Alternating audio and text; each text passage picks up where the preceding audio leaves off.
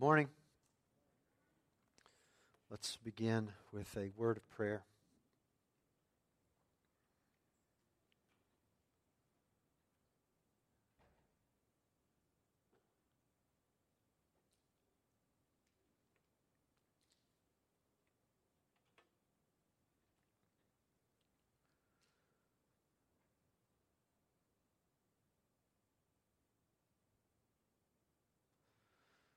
Father, it's our weekly privilege to gather together and to read about things that are gloriously true and to sing about those things, to talk about them with one another and to hear them preached. And Father, we praise you that all of these things have been true for us, that they are our story. We thank you, Father, that these words that we've just sung in multiple songs of praise to you, that they're true of us, that Jesus has bought our forgiveness. And for that reason, we are no longer separated from you. We thank you now, Lord, that we have the opportunity to open our Bibles together and to consider Jesus demonstrating very clearly that he has the unique authority to forgive sin. And Lord, as we consider these verses, we pray that you would grant us to remember that we are the beneficiaries of that authority. We pray, Lord, that you would move us to consider whether or not we have availed ourselves fully of the reconciliation that is ours in Christ. And if we have not, Lord, that we would gladly and eagerly pursue the full benefits of the forgiveness of Jesus. We ask these things in his name. Amen. Please open your Bibles to Mark chapter 2. Mark chapter 2. This morning we're beginning the next section of Mark, which extends from 2:1 through 3:6. So if you just look at your Bible, look at 2:1, you may have to turn the page to look over to 3:6. That's a section in which Mark brings to us 5 controversy stories, 5 controversies where Jesus, in a sense, has some tension between himself and some other folks. And Mark uses these stories to introduce the theme of tension between his kingdom and himself and a worldly kingdom and the religious leaders of this world. And that tension is eventually going to bring about his own death. That's one thing that Mark does by putting these controversies in front of us. A second thing that he does by bringing these controversies to us is that he reveals some significant truths about Jesus' own identity. Now, those two things that Mark is doing are not unrelated, because Jesus' identity is what causes the tension between him and these religious leaders. And there's an important thematic statement that's made right in the middle of this section. I'm not going to read it for you this morning, but if you'd like to read it later, it's in chapter 2, verses 21 and 22. I'll go ahead and tell you exactly what that thematic statement means. Jesus is bringing something new with this kingdom that he's preaching. And if the old guard doesn't accept this new thing that Jesus is and does with his kingdom, there is going to be a big mess. Each one of these controversies is going to raise a question about Jesus. And as that question is answered, we are given a major revelation about the identity of Jesus. And that identity of Jesus is what heightens the tension of this section. Now, we want to begin with the first of these controversies this morning. And we find that in Mark 2, verses 1 through 12. So if you would stand with me, and we'll read these first 12 verses before considering them together. Mark 2, beginning in verse 1. And when he returned to Capernaum after some days, it was reported that he was at home. And many were gathered together so that there was no more room, not even at the door. And he was preaching the word to them. And they came, bringing to him a paralytic, carried by 4 men. And when they could not get near him because of the crowd, they removed the roof above him. And when they had made an opening, they let down the bed on which the paralytic lay. And when Jesus saw their faith, he said to the paralytic, "My son, your sins are forgiven." Now some of the scribes were sitting there, questioning in their hearts, "Why does this man speak like that? He's blaspheming. Who can forgive sins but God alone?" And immediately Jesus, perceiving in his spirit that they thus questioned within themselves, said to them, "Why do you question these things in your hearts?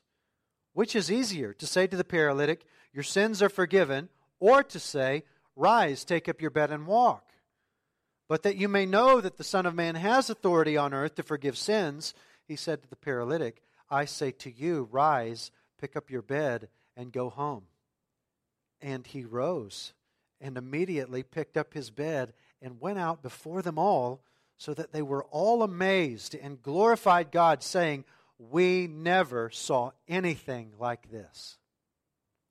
You may be seated.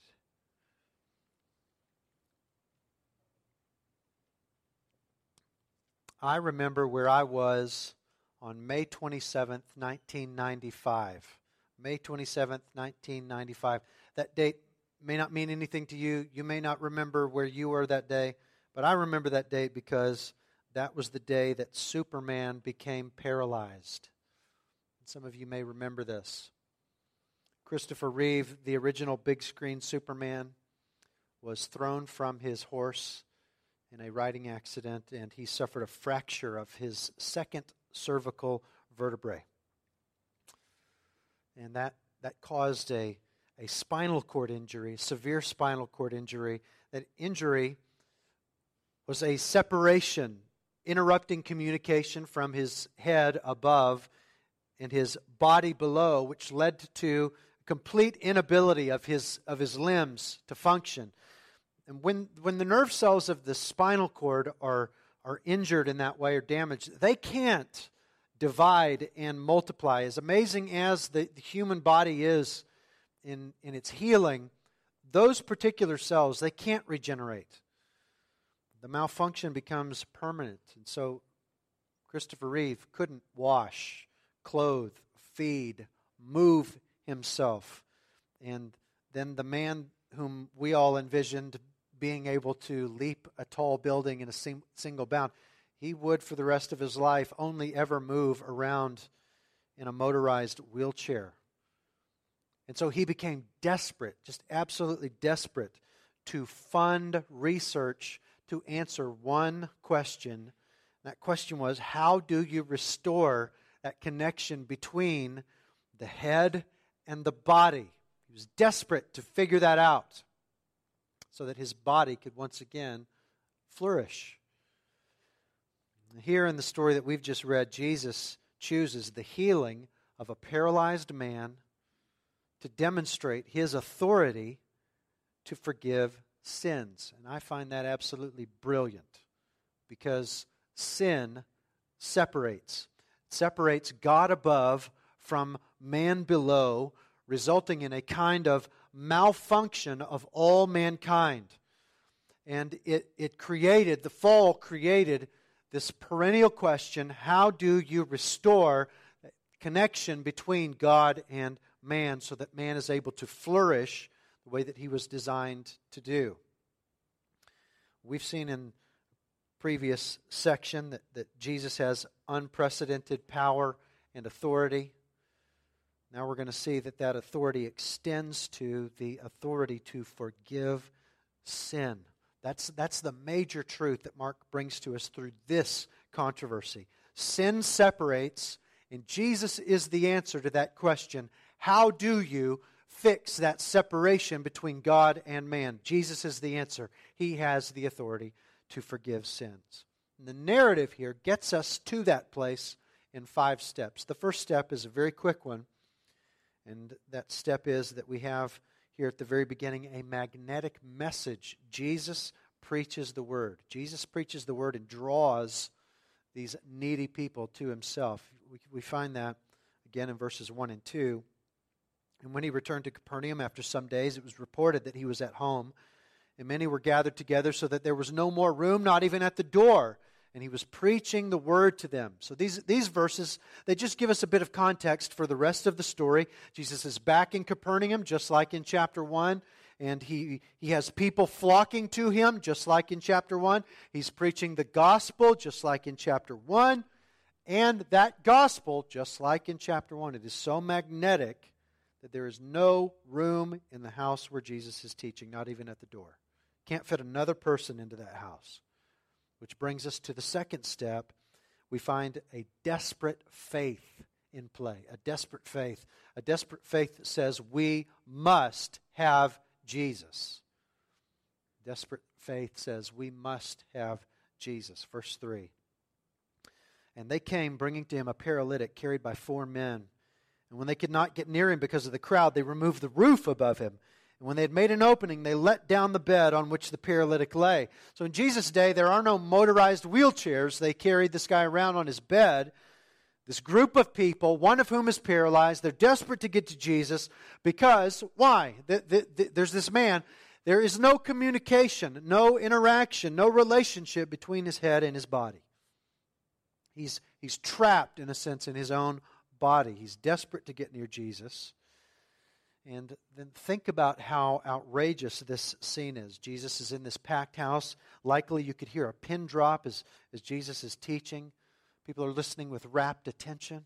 And all of a sudden, someone and then some ones are walking on the roof.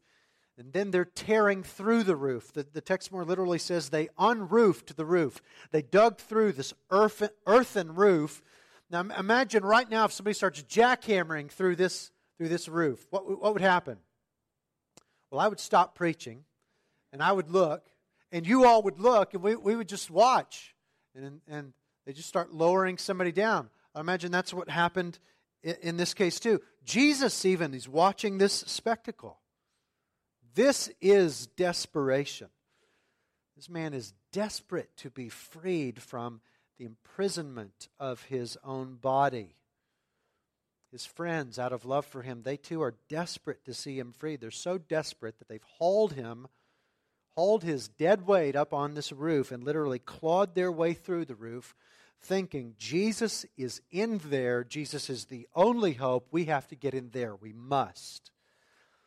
Social convention isn't even a remote consideration when somebody feels that kind of desperation. You know, there are some great pictures of faith in Mark, and this is one of them. If we look at our Bibles, particularly at the very beginning, we might think of Adam as the original Superman. He had absolutely everything. He was perfect physically, perfect strength, perfect health. He had a perfect environment. He had perfect relationships between himself between God and man. Everything perfect. Then he fell. And sin caused a separation between him and his source of life, God, and then his entire world began to malfunction. And Genesis alone, just the book of Genesis, demonstrates the depth of that malfunction, and it indicates that Adam was not alone in that malfunction because he spread that to everyone who came after him. That spread even to you and me. Like Adam, we were created only to flourish in fellowship with God, but because we emerged from the womb with hearts that stray from every good command of God, hearts that stray from God Himself, we also are separated from God. We're in this prison of sin. Because of that, we can only malfunction as human beings. The worst part of sin is that it causes a malfunction even in our wills and affections, so that we can't even want right things. We can't even want God. We're so spiritually paralyzed by sin that the Bible characterizes that condition as death. Our sin doesn't just separate us from God in this life, but it's so profoundly offensive to the holiness of God that our sin requires eternal separation from God in hell. Our sin stands as a record of wrongs, condemning us to eternal death. And being spiritually paralyzed by that death and sin, there is nothing that we can do to fix ourselves. We can't change our own hearts. We can't remove our stain of sin. And we can't even stop sinning from this day forward. We are absolutely helpless. But in addition to Genesis teaching the depth of our malfunction in sin, it also teaches God's plan and determination to address the separation caused by sin so that we can once again flourish in fellowship with Him. And Mark shows us that Jesus is the culmination of that plan and determination of God. Jesus came to free sinners from the power and penalty of sin by dying on the cross in the place of sinners and rising from the dead on the third day. Jesus is the hope for sinners. And someone whose eyes are opened to their dire situation, to this spiritual death that is their existence on this earth, and whose eyes are opened to the hope that only Jesus provides, someone whose eyes are opened to those things, they will feel a sense of tremendous desperation for Jesus. I must have Him. I can't live in this death anymore. He is my only way. Without Him, I am lost. And that reminds me of the Jews' response to Peter's preaching of Christ on the day of Pentecost in Acts chapter 2. Because upon hearing Peter preach, they say, Luke writes this in Acts chapter 2. He says, when they heard this, when they heard Peter preaching Christ, they were cut to the heart. And they said to Peter and the other apostles, brothers, what must we do? Just tell us what to do. And Peter responds this way. He says, repent and be baptized, every one of you, in the name of Jesus Christ for the forgiveness of your sins. Jesus Christ is the answer to sin which separates you from God. So, these 5 men, they come, 4 of them, carrying the one, desperate to get near Jesus. And then Mark gives us a third step, and that third step is that there's this astounding pronouncement. Your sins are forgiven. Your sins are forgiven. We find this in verse 5. And when Jesus saw their faith, He said to the paralytic, Son, your sins are forgiven. When Jesus saw their faith, that includes the faith of the paralytic. That tends to sometimes trip some folks up. See, Jesus isn't forgiving the paralytic on the basis of someone else's faith. Jesus sees his faith too. He's included in there. He sees their faith. He sees the paralytic faith. He sees all their faith. So we might wonder then, well, then why doesn't Jesus say, y'all's sins are forgiven? Forgiven all your sins. Why doesn't He say that? Because the paralytic is the one who needs to be healed. The paralytic is the one who needs to be healed. That may make us wonder, though, well, but Jesus didn't heal him. He forgave his sin.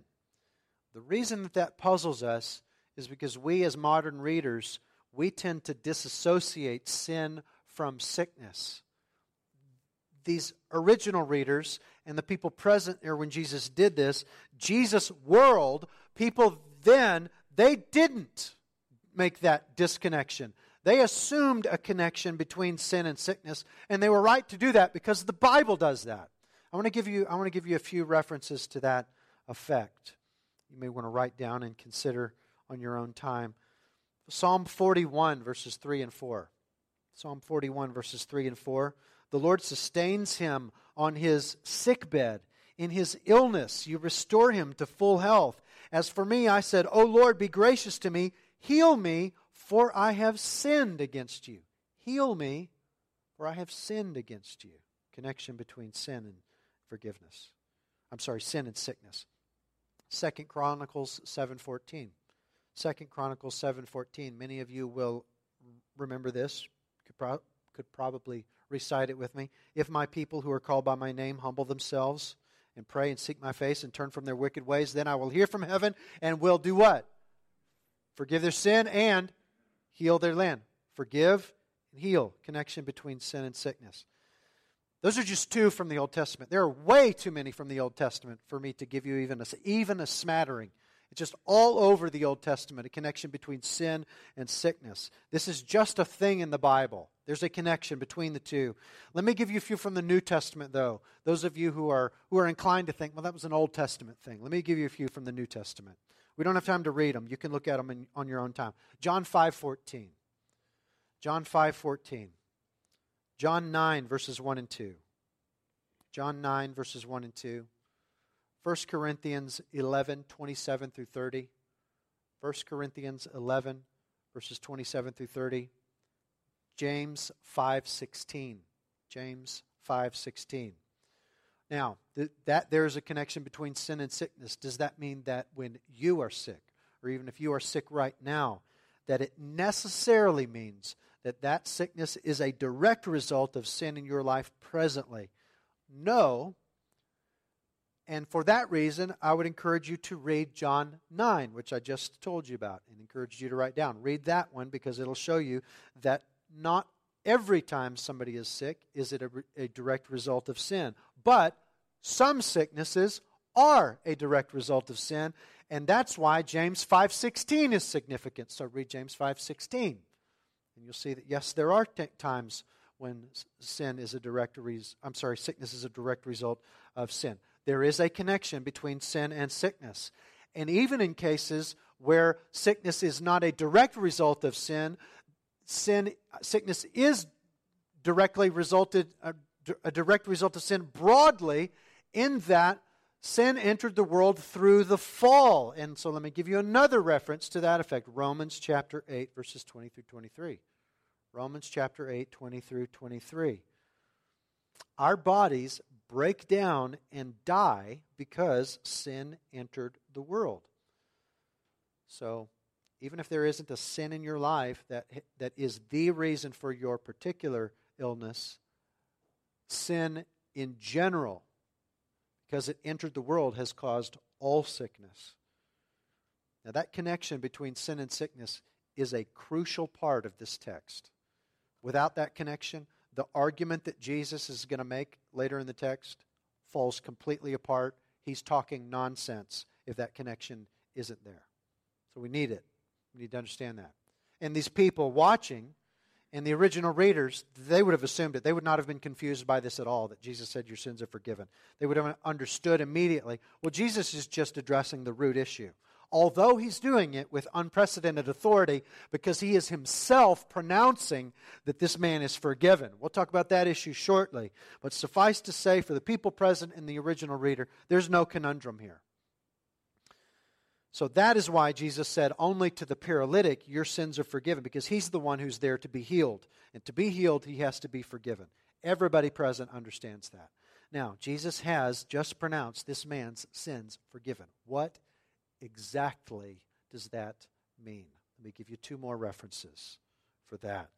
Jeremiah 31:34. Jeremiah 31:34. For I will forgive their iniquity, and I will remember their sin no more. When God forgives, he removes that record of wrongs from before him. Isaiah 43:25 is very similar. Isaiah 43:25 reads, I am he who blots out your transgressions for my own sake, and I will not remember your sins. To be forgiven by God is to have that record of wrongs canceled, blotted out. That record no longer stands against you. You're no longer condemned. You're no longer liable for those infractions against the law of God. Now we might wonder, how on earth is that possible if God is a just judge, if he punishes every evil that's ever committed? Well, we know that it's because Jesus is the propitiation for our sins. Jesus suffered for those sins in our place on the cross. We might wonder then, how is Jesus able to forgive this man before he suffered on the cross? Well, here's another New Testament reference for you to write down. Romans 3:25. Romans 3:25. Jesus extended to this man a Romans 3:25 flavor of forgiveness. Jesus is forgiving this man on the basis of an atonement that he will accomplish on the cross toward the end of the Gospel of Mark. So, this man's sin has been forgiven. What does that mean in terms of this man standing before God? It means that separation has been dealt with. There's no longer separation between him and God. Forgiveness, biblical forgiveness, is inextricably tied to reconciliation. When we are forgiven, we're reconciled to God. And when we're reconciled to God, it's not that we become our own head, but rather we as the church, we now have Christ as our head, and we then flourish as we were designed to do, to the extent that we walk in fellowship with our head. That's why Jesus taught in John 15, verses 1 through 5, saying things like, "Abide in me, and I in you. Without me, you can do nothing." Some of us as believers, we accept the forgiveness of God. We're very thankful for it. Thank you for forgiving me for my sins, Jesus. We take that gift of forgiveness, but then we continue to live in what we might call functional separation. We don't take full advantage of that forgiveness by enjoying fellowship with God through Christ. That is, there's no longer anything really separating us from God, but we don't intentionally engage in regular enjoyment of fellowship with Jesus by engaging with Him in the Word, taking our confessions and cares and praises to Him in prayer, by interacting with other members of His body in the church. So functionally, we are still cut off from Him, but now it's willfully. We do it to ourselves. And when that's the case, we still can't help but malfunction, because we only flourish to the extent that we walk in fellowship with our head. For a believer to live in the reality of forgiveness is to live in fellowship with God in Christ, to walk with God as if it is true, because it is true, that separation has been removed. Abiding in Him. Unless we abide in Him and He in us, we can do nothing. So Jesus forgave this man. It was definitive and final. Your sins are forgiven. Now, we may think that Jesus was going to say, okay, your sins are forgiven, and then just go on teaching and ignore the healing part. We have no reason to believe that that's the case. There's every reason to believe that Jesus was going to then move directly into healing him, because Jesus never turns people away when they come to heal him, especially these people in Capernaum. This would have been a one-off if He had done that. Jesus always healed people who come to Him for healing. What happens is that the scene is interrupted by an internal protest. There's an internal protest, and that protest is, hey, only God can forgive sins. Only God can forgive sins. We find it in verse 6. Now some of the scribes were sitting there questioning in their hearts, why does this man speak like that? He's blaspheming. Only God can forgive sins. Who can do this but God alone? That's what they're thinking. The scribes, they've already been mentioned, remember? Do you remember back in chapter 1, verse 22? We read this back there. And they, the people, were amazed at Jesus' teaching, for He taught them as one who had authority and not as the scribes. Now, chapter 1, verse 22, that was in Capernaum. 2:6, this is in Capernaum. So it must have been a little bit of an awkward situation, because Jesus is teaching with the scribes sitting there, with all of this authority that all the people sitting around see as differentiating Jesus from the scribes who are sitting there. It's these scribes. And now we're told what they were thinking. See, nobody else present is privy to what we read in verse 6. They were just thinking these things. Now, as the scribes, they are the Bible experts present. And so, as they're watching this whole thing happen, and then in particular as they hear what Jesus says, they've got their Bible light bulbs going off. And so they're thinking, hey, wait. Daniel 9:9, to Yahweh our God belongs forgiveness. And then Isaiah 43:25, I am He who blots out your transgressions. He's putting Himself in the place of God. That's blasphemy. He can't do that. And then when we read verse 6, we may have some Old Testament lights go off.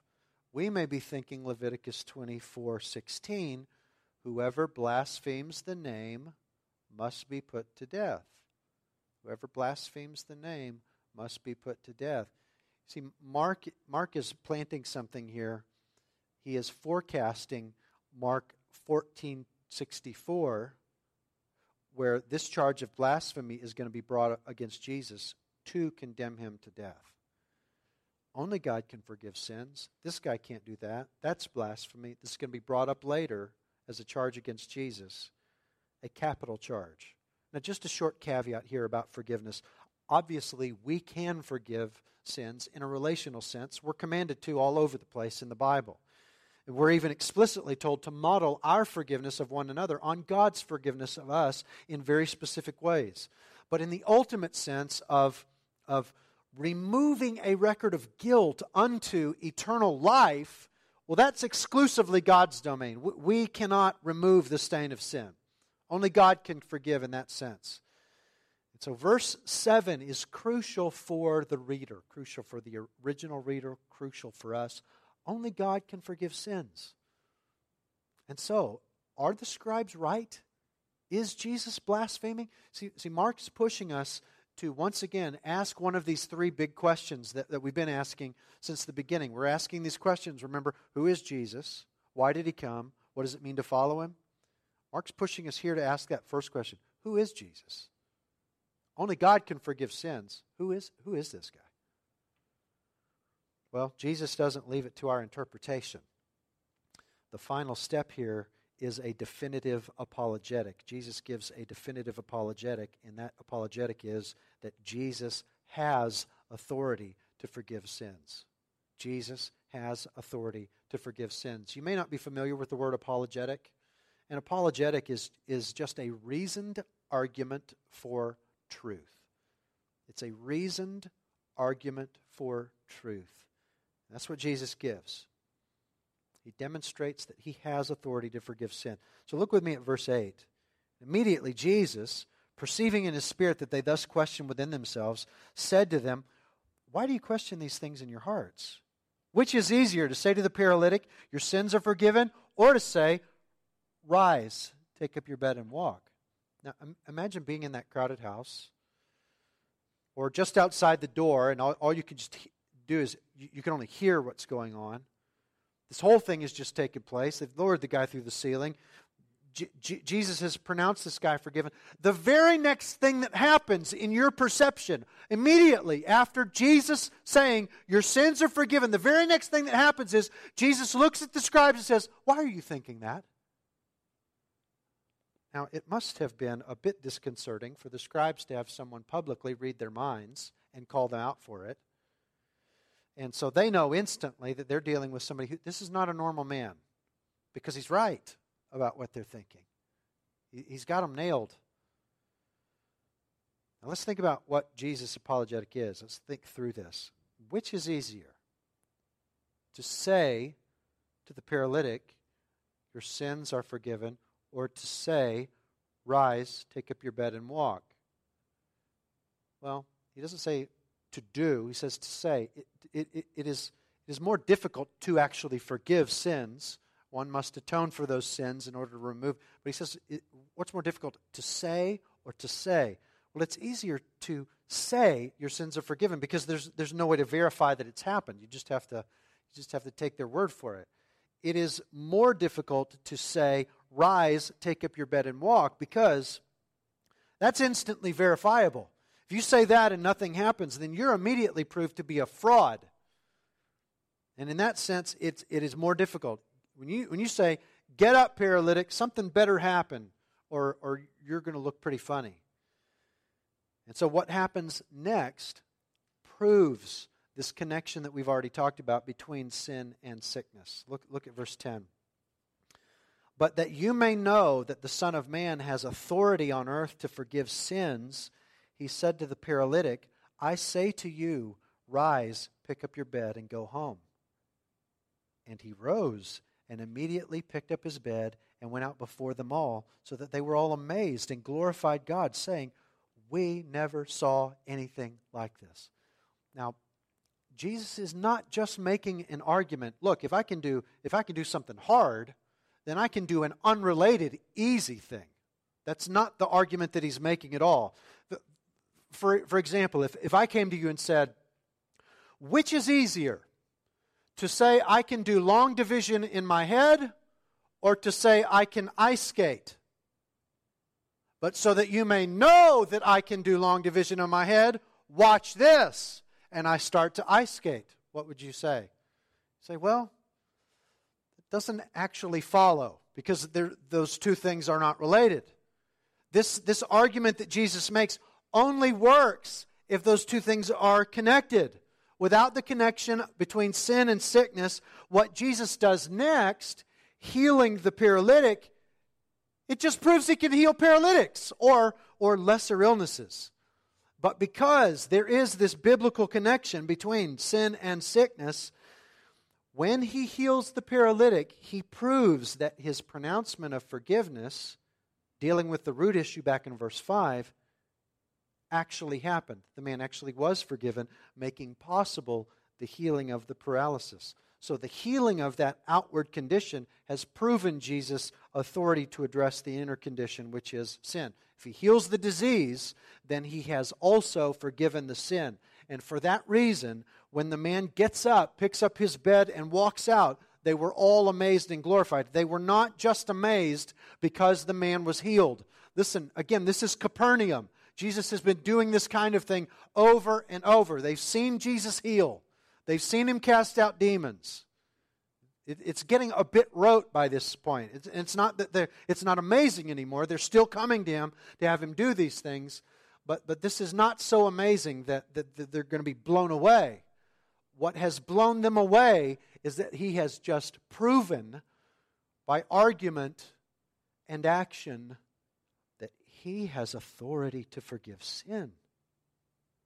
And they glorify God because they recognize now this whole thing is a work of God. And so when we think back to that question, are the scribes right? Is Jesus blaspheming? Well, the answer to that obviously is no. Because you do not glorify God when someone blasphemes. You glorify God when God does something magnificent.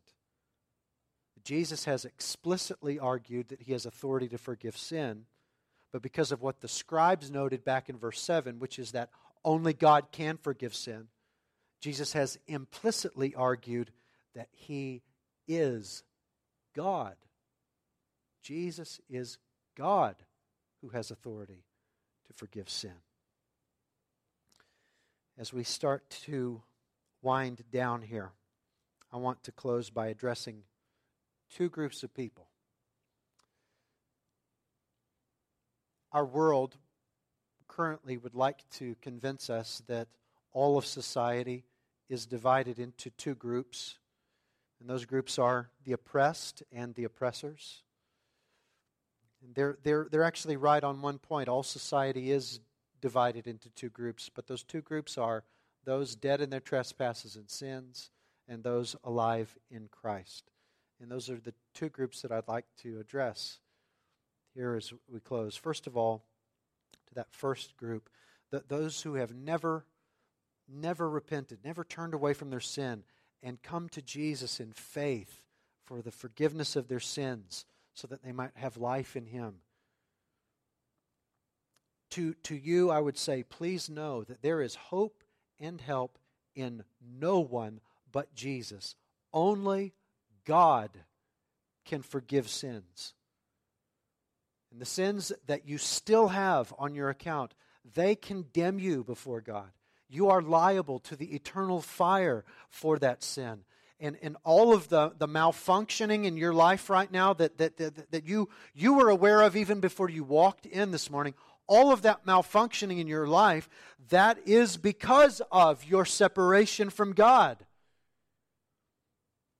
The separation that you have from God right now, consequences of that in terms of your present malfunction, that pales compared to the separation that you'll experience on the other side of this life. Only Jesus provides the forgiveness that you need in order to be reconciled to God, in order to have eternal life, in order to function eternally as you were created to function.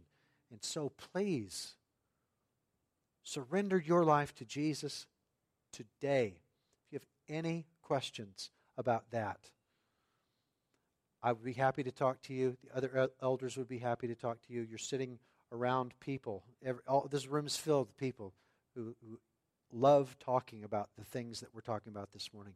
But just don't leave here this morning if you have questions about what I've just said. The other group, let me talk to the other group. Those who are alive in Christ, those who have repented and trusted in Jesus for the forgiveness of sins. A moment ago I mentioned one reason why many believers continue to walk in malfunction, and that is that they live functionally separated from God. That is, they don't take full advantage of the forgiveness that they have in Jesus. They don't intentionally walk in fellowship with Him. They don't abide in Christ. And for that reason, they tend to continue to have troubles that they don't necessarily need to have. There's another way, a second way that believers can continue to malfunction. I fear that those who follow Christ tend to revert to a wrong way of thinking about Jesus and sin and forgiveness. It's actually the way of thinking that's common to unbelievers. And that way of thinking is this: we will sin and then think, I've got to clean up this mess before I can face Jesus, before I can go to Jesus. Now, let me be very clear here. The New Testament obviously and repeatedly calls us to strive for holiness, but it calls us to do that in the power of the Holy Spirit, in close fellowship with Jesus, with a clear conscience. The New Testament does not call us to strive for holiness in a kind of self-cleansing pre-Jesus, before facing Jesus, before coming to Jesus. But many of us try to do that very thing. We struggle with a pattern of sin. Maybe it's ungodly thoughts or an ungodly pattern of speech, whatever it is, and we realize that we are guilty of that sin. The enemy would then take that and lead us into a spiritual paralysis of sorts, self-condemnation. And we think, man, I can't go back to Jesus because I've confessed that sin before, and He can't help but be mad at me because I've confessed this over and over and over, and I keep doing it again and again. Who am I to go crawling back to Jesus? I've got to scrub my mind clean before I can go back to Him. I've got to kill this ungodly speech before I can dare to use my tongue to speak to Him and ask for His forgiveness. I've got to show Him how sorry I am before I do that. I've got to do, before. And perhaps even in a well-meaning attempt to please Jesus, we find ourselves in a Christ-less struggle against sin, waiting to confess, waiting to seek forgiveness, waiting to look to Him for help until we have made ourselves presentable. Well, listen to the good news of this text. It is written to you. Jesus says to you, I have authority to forgive sins. And this Jesus says to you, come to me, all who are heavy laden, and I will give you rest. See, it isn't just the lost who are welcome at the cross. It isn't just the lost who find rest in Jesus. The good news is not just that, okay, come to Jesus as a lost person and He'll scrub your record clean, but from conversion forward, you keep yourself clean. No! 1 John 1:9 is true for you, believer. 1 John 1:9 says, if we confess our sins, He is faithful and just to forgive us our sins and to cleanse us from all unrighteousness. And we ought not fear that 1 John 1:9 then is going to become for us some kind of license then to sin. It isn't, because the same apostle that wrote 1 John 1:9, 2 verses later, wrote this, "My children, I'm writing these things to you so that you may not sin. But if anyone does sin, we have an advocate with the Father, Jesus Christ, the righteous. He is the propitiation for our sins." Not that He was. He is the propitiation for our sins. So, believer, saint, when you sin, run to Jesus. Don't run from Him. Run to Jesus. This is precisely the gig He signed up for. He is the God who has the authority to forgive sins. Run to Him in faith. Run to Him in faith for forgiveness. And then, in the joy of a cleansed conscience and in the power of the Holy Spirit, strive for holiness. Not before. Not before Jesus. But some of you may be thinking right now, I get all that, Greg. I get it. I know that Jesus will forgive me because He's forgiven me many times before. I don't doubt that He will. But it's this pattern of sin that's enslaving me. What I'm afraid of is that once He forgives me, I won't be able to walk afterwards. I'm afraid that He's just going to forgive me, and I'm just going to go back and I'm going to do that same sin again. That's what I'm afraid of. And that's why I don't come. Let me say two things to that. First of all, do not let that fear prevent you from confessing and seeking forgiveness from Jesus, because a guilty conscience will only contribute to continued malfunction. It is only going to make things worse. It is only going to contribute to a greater perceived wall between you and the Lord. You've got to run to Him when you sin. Run to Him. He's eager to forgive you again. He told Peter to forgive 70 times 7. He's eager to forgive you. He's eager. Do not let that be the reason that you don't run to Him. But secondly, just as surely as Jesus forgives sin, He tells people, get up and walk, and they do it. Just as surely as Jesus forgives sin, He frees people from its power. He forgives sin and then causes them to walk in faithfulness. Now, if you have struggled with a particular life-dominating sin for a while, it may be that you just have not availed yourselves of all of the resources that God provides for us in the body of Christ. Now, what am I talking about? It may be that you need someone in the body of Christ to come alongside you as the hands and feet and voice of Jesus to help you walk in faithfulness. Maybe you've been in the Bible and you've been praying. You've been doing those couple of things.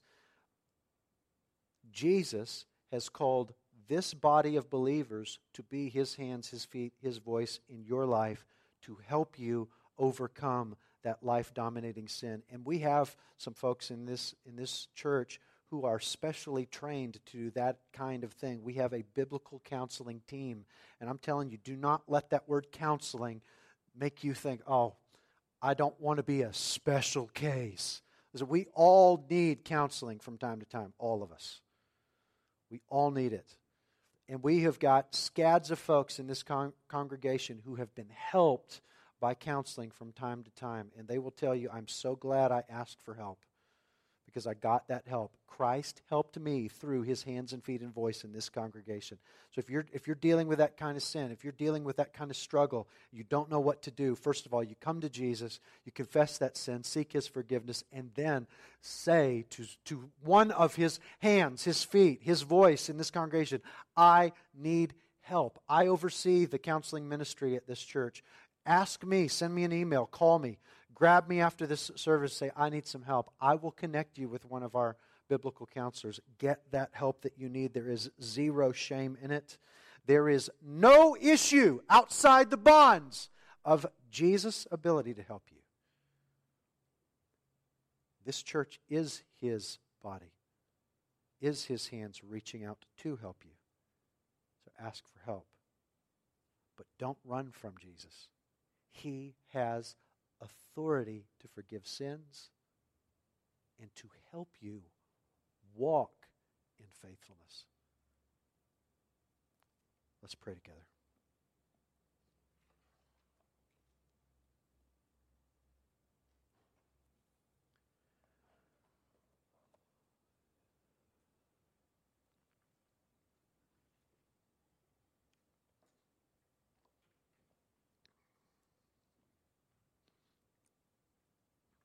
Father, we thank you that it is true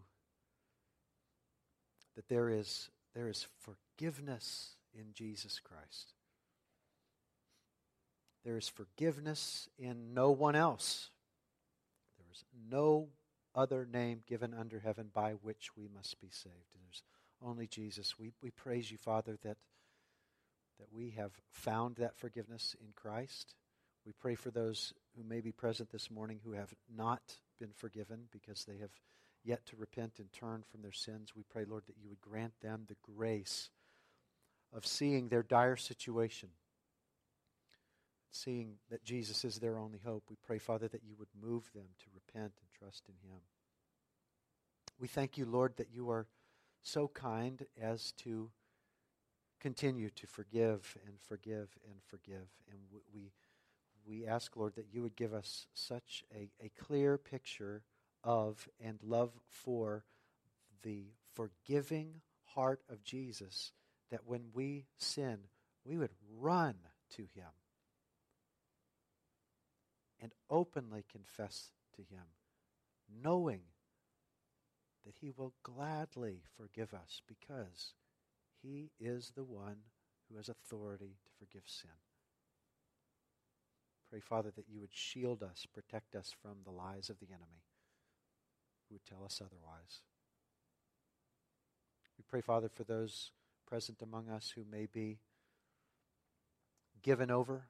They've given themselves over to a life-dominating sin, and perhaps the enemy is telling them right now that they can handle that sin on their own. I pray, Father, that you would disabuse them of that lie, move them, Father, to ask for help, and that having received help from your body, they would be freed.